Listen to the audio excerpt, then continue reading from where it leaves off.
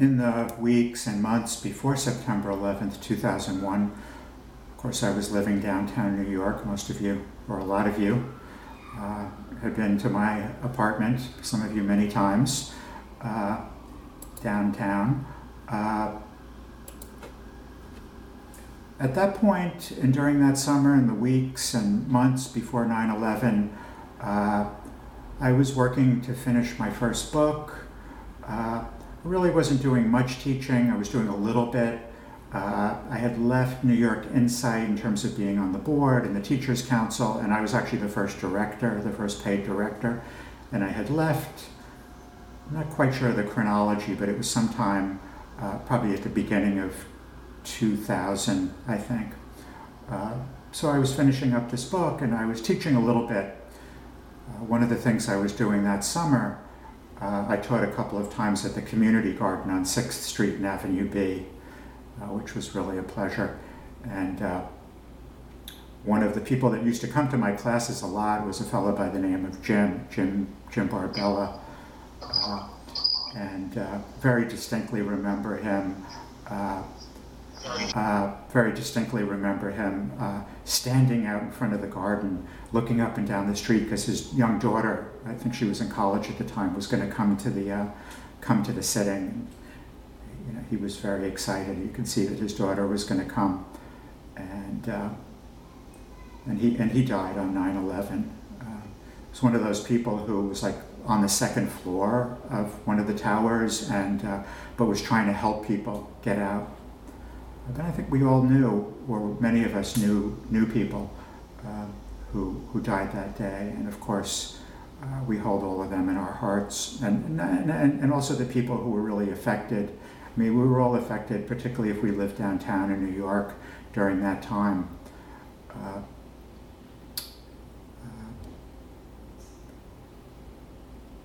As I said, I wasn't doing a lot of teaching, but I was teaching a couple of beginners classes. I taught a beginners class that started a few weeks after 9/11. I think, Connie, you were in that class. Yeah. And I remember leaving that class, and it was at Tibet House. And,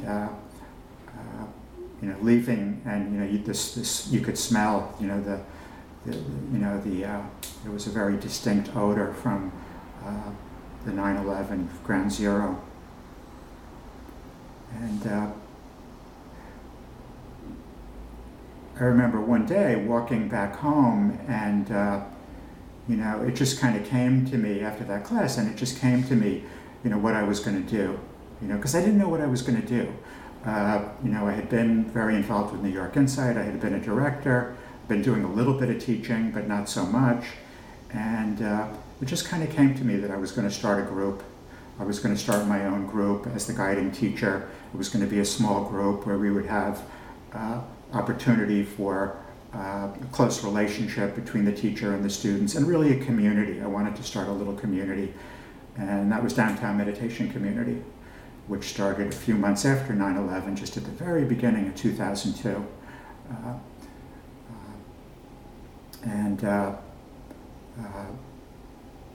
I wanted, and of course it was a very organic process, but I think we all kind of had this sense that we wanted to do something, we wanted to try to do something that was good in the world. And that was my motivation to start that group. The first couple of years were a challenge, the teaching was great, the group was coming together. Some of you, Fran, Connie, you were there at the beginning. Probably some of you who are here right now that I'm missing.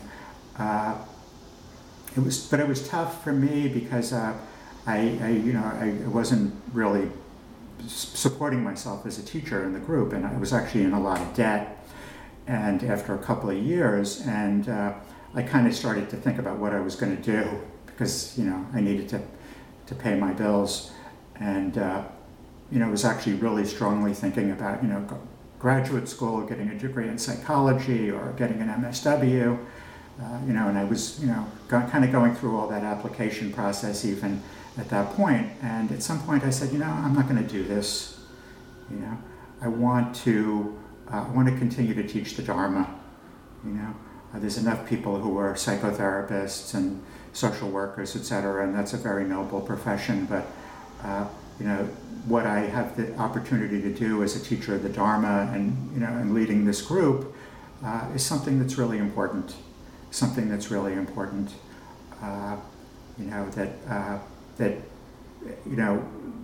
As a Dharma teacher and being in a Dharma group, we had a very important message that the world really needed to hear.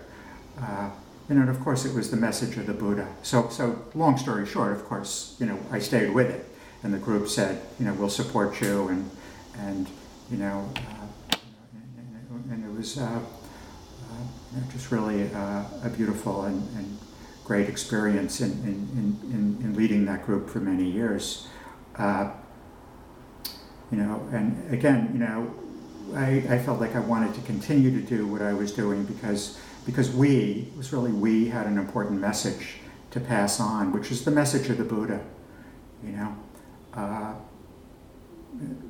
and one way to think about what the message of the Buddha is that the way to happiness, true happiness in this life, is through our actions, something we talk about a lot. And of course, it's through our actions, but specifically our actions that are informed by compassion and goodwill.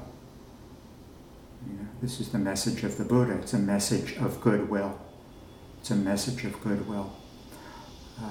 The meditation enables us to take action that's informed by goodwill. The skills that we learn in meditation enable us to take action that's informed by goodwill. But Dharma practice is more than just the meditation and the mindfulness, right? It's more than just meditation and mindfulness.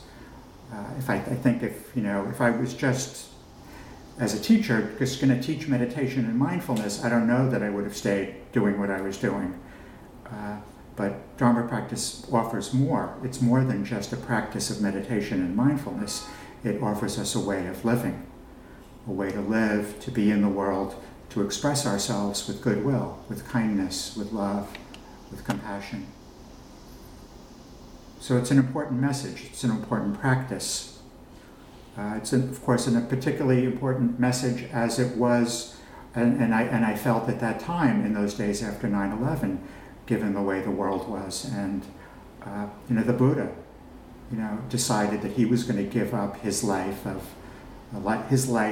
luxury and sense pleasure, because he wanted to see if he could live in a different way and pass on a different kind of message and have more of an impact on the world. And he wanted to do that because he looked at the world that he was living in and saw that there was a lot of greed and hatred and delusion in the world.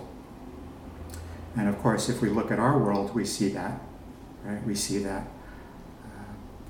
We see, the way of the world and the actions that people take, riddled with violence and hatred and anger, ruthless competition, greed. The way the Buddha described it, and he gave this description of himself before, when he was still a bodhisattva. We're all bodhisattvas seeking after awakening. He was awakened when he gave this talk, but he was talking about the time before he was awakened. And he said, "When embraced, the rod of violence breeds danger and fear. Look at people quarreling. I will tell of how I experienced dismay." So he was talking about himself as a bodhisattva. "Look at people quarreling. I will tell how I experienced dismay. Seeing people floundering like fish in small puddles, competing one another. As I saw this, fear came into me. The world was entirely without substance. All the directions were knocked out of line. Wanting a haven for myself, I saw nothing that wasn't laid claim to. Seeing nothing in the end but competition, I felt discontent." So, seeing what he saw, he set out to live life in a different way. And of course, it's pretty similar to what we see today. If we look out at the world the way the Buddha did as a bodhisattva, this isn't news. But if you look at the TV and you look at the news, this is what we see. Violence, hatred, anger, ruthless competition, the way the Buddha described it, people at odds with one another, greed. Of course, the Buddha did a very interesting thing. As he looked out at the world, he saw what he saw, and he saw greed, hatred, and delusion. And then he did an interesting thing. He looked at himself. He looked out at the world, but then he looked inside himself. And he said, seeing nothing in the end but competition, I felt discontent. And then I saw an arrow here, so very hard to see, embedded in the heart. Overcome by this arrow, you run in all directions. So he looked in his heart, and he saw that his heart was afflicted. Just the same way that all those other beings out there who were in so much pain and suffering and riddled with anger and hatred and delusion, he looked in his own heart, and that's what he saw. And of course, this is what we're asked to do as Dharma students, to see the arrow embedded in our own heart and pull them out. The arrows embedded in our heart, and to pull out those arrows, he said. And then I saw an arrow here, so very hard to see, embedded in the heart. Overcome by this arrow, you run in all directions. But simply on pulling it out, you don't run, you don't sink. So, this is what we seek to do, is pull out these arrows of aversion and desire and delusion, and to go forward in this life with goodwill. So I'm using this word goodwill sort of instead of loving kindness or metta. Metta is the wish that we have to be happy, and the wish that we have for all beings, that they be happy of heart. Sometimes we translate metta as loving kindness. Thanissaro Bhikkhu likes to translate metta as goodwill. And he has a lot of reasons, which I think are good reasons. And part of it is, if we think about love, which of course is in the heart, we tend to think of, I love this person, I love that person, and we think that it's something that we have to express as a direct action.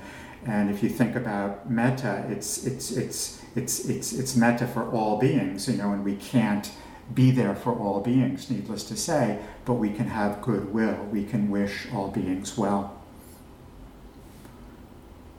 So in the reading, so I'll put that article by Thanissaro Bhikkhu when he talks about why he uses the word goodwill. But I think it's a good word for metta. Words are just words, but it's an interesting word, goodwill. Something I've been thinking about, this word, goodwill. If you break it apart, of course, there's two words there. There's good and there's will. And what that means to us, or can mean to us, certainly means to me, is that goodwill is an act of will. Goodwill is an act of will. It's something that we will. Doing my due diligence, I looked in my Merriam-Webster's. Of course, back in 2001, when we started the group, it would have been a big, heavy book on my bookshelf. Now I could just do it online. Will, to cause, or there's various definitions of will. This is the verb will, the transitive verb for you English majors. The transitive verb will, to cause or change by an act of will. Intend, purpose. And then this one I particularly like, to determine by an act of choice. So goodwill is an act of will. We will ourselves to act in a certain way. So it's a process. It's an acting or a process of acting.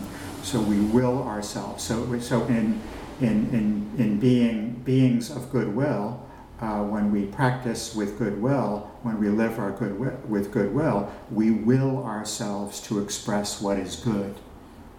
We will ourselves to express what is good.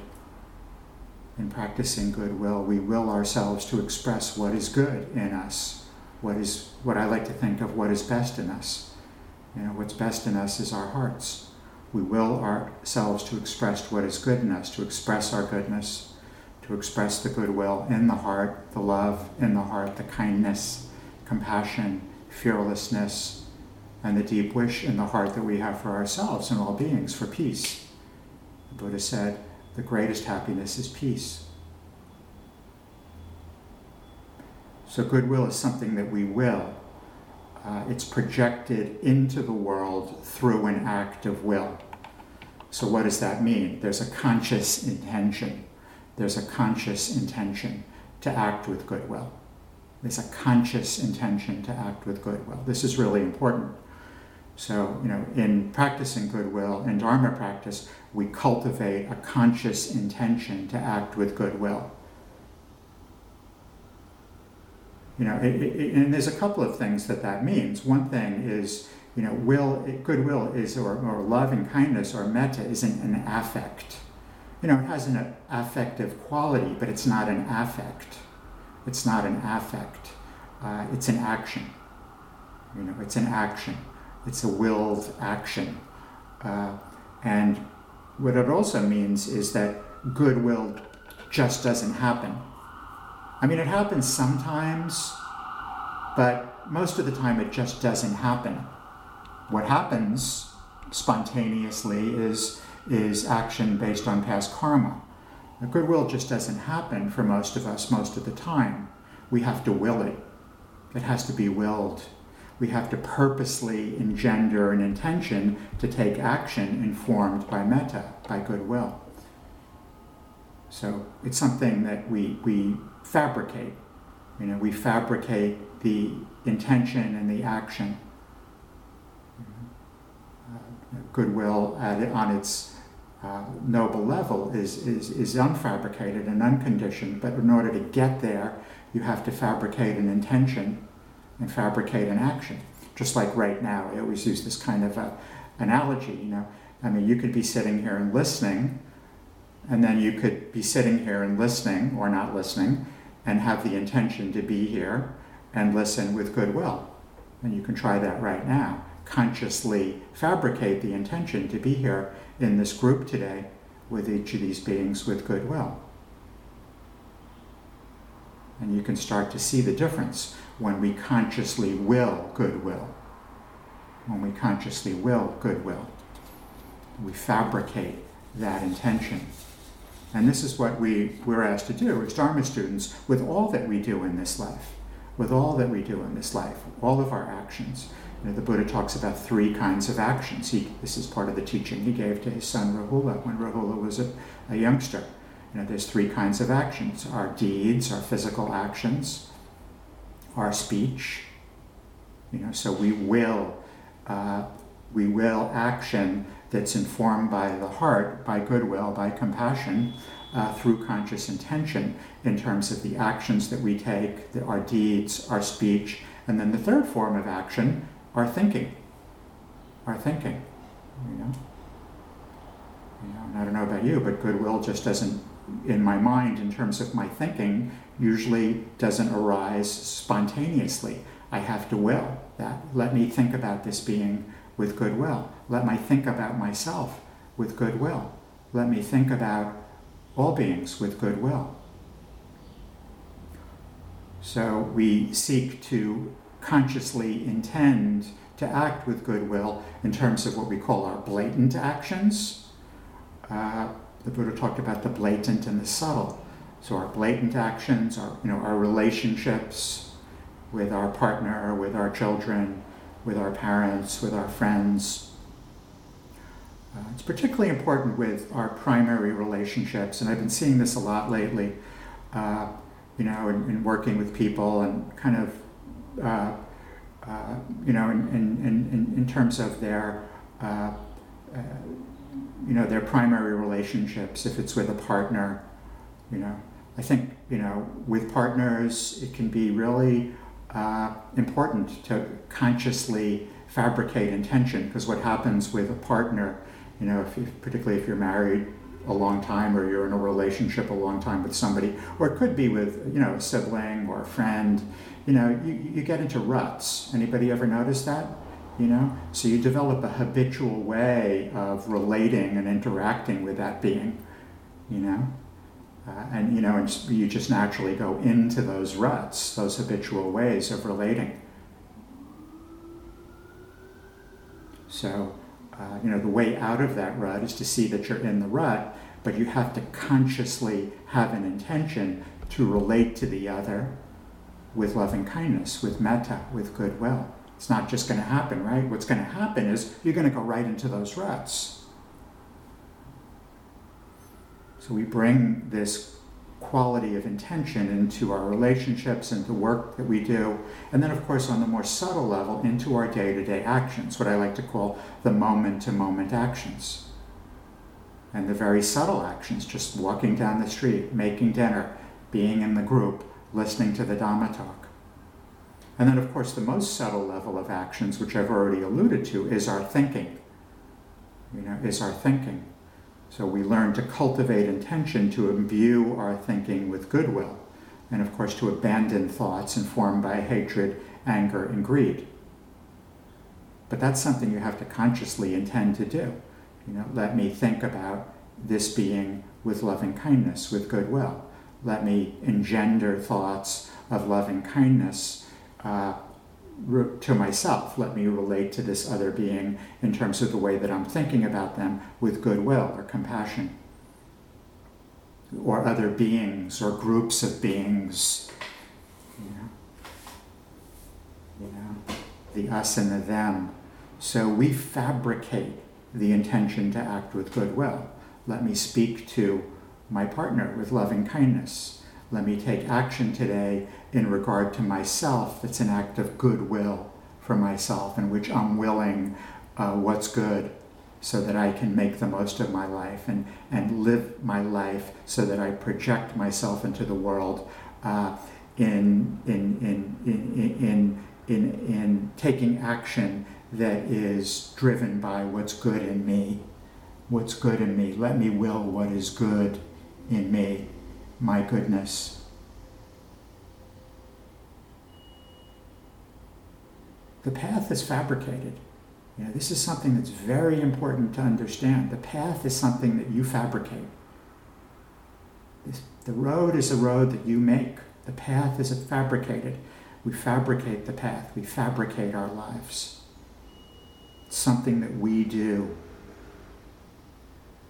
If we don't consciously fabricate intention informed by goodwill, if we don't engage in this kind of act of will, if we don't will goodwill, we'll act in accord with our past karma. Which basically means that our actions will be the same. The way that we relate to our partner or our children or our parents will be the same. The way that we speak will be the same. The way that we think.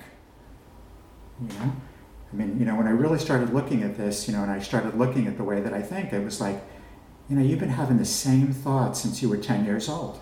It hasn't really changed. Maybe it's time to shake things up a little bit and to start to think in a different way. This is something that you can do because thought is fabrication. It's something that you fabricate. Meditation enables us to have some space and to develop skills so that we can learn to abandon unskillful mental qualities like greed and hatred and delusion. It enables us to have some space so that there's some space where we can observe our actions. We call that heedfulness, right? There's some space so we can observe our actions. Sometimes we call it the pause, so we can consciously choose what we want to will, what we want to do, and how we want to act. We can consciously choose to act with goodwill. See, the meditation is a path, this is a path of freedom. Meditation is what gives you freedom. We use these words, meditation's a path of freedom. I used to love that. What does that mean? The meditation, the Dhamma, gives you an opportunity, if you practice it, to be free to choose. You're free to choose instead of being a prisoner to your past karma. Most people are prisoners to the past karma, prisoners to the social karma, the cultural karma. I'm just going to do what everybody else is doing. Everybody else has got a smartphone. I think I should get one. Everybody else is doing this. I'm going to do this. So we're not free. We're not free. Meditation gives us an opportunity to be free and the freedom to choose. So we're free to choose how we want to shape our lives. You're free to choose how you want to shape your lives. If you practice meditation, you're free to choose how you want to shape your life. The degree to which you develop your skills in meditation is going to determine the degree of your freedom and your capacity to be able to choose how you want to shape your life. But that comes from the concentration and the wisdom we develop in meditation. You're free to choose how you want to live, but you have to choose freedom. You have to choose freedom.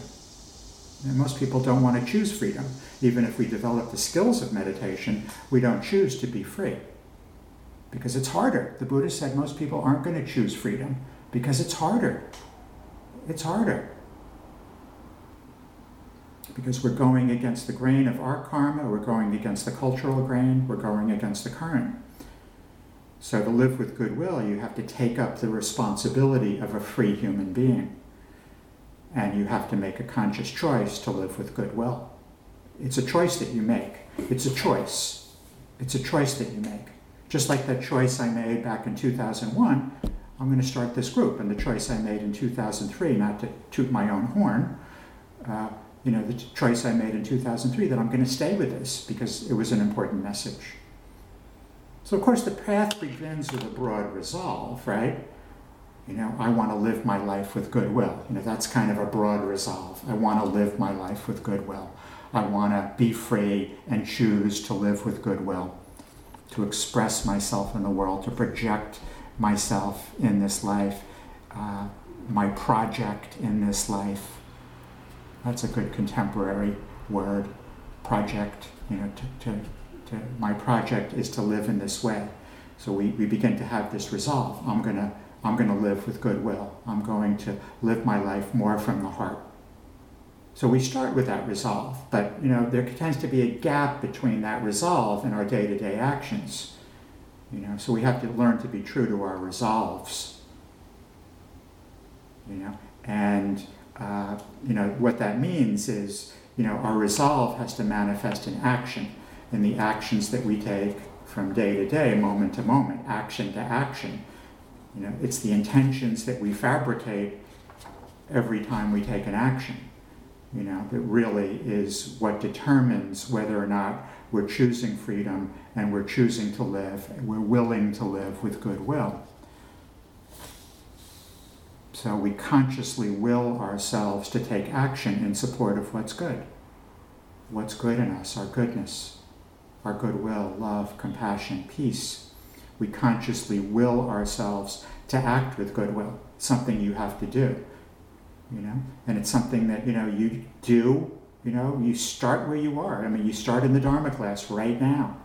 I'm going to listen to what Dubinin is saying with goodwill, and then after the class, I'm going to talk to my partner or my kids with goodwill, or I'm going to take an action today that's an act of goodwill towards myself, or I'm going to think. I'm going to engender thoughts of goodwill. I'm going to engender thoughts of goodwill. So we consciously will ourselves to act with goodwill towards ourselves and towards all beings. And if we can't act in terms of our speech and our deeds with regard to all beings, we can act with regard to all beings in terms of our thinking. That's what Thanissaro is talking about. So our thinking about all beings is informed by goodwill, if we choose it to be. If we choose it to be. It's a choice that you make. So our message is a message of goodwill. The Buddha's message is a message of goodwill. This is the Dhamma. This is why we practice the Dharma. This is why we started Downtown Meditation Community, why we continued on, why we keep keeping on. As teachers, we encourage you to live with goodwill. We try to pass on what the Buddha taught and what others have taught throughout the centuries, that there is a way to happiness, and it's by living with goodwill. Living with goodwill. The message is that this is a path of goodwill, and the path of goodwill is a path of happiness. And that's the message of the Buddha. The path of goodwill is the path of happiness. If we live with goodwill, we know happiness. Happiness of heart. Happiness of heart. And one of the reasons why there's happiness of heart when we act with goodwill towards all beings is we bring goodwill into the world. This is how you bring goodwill into the world.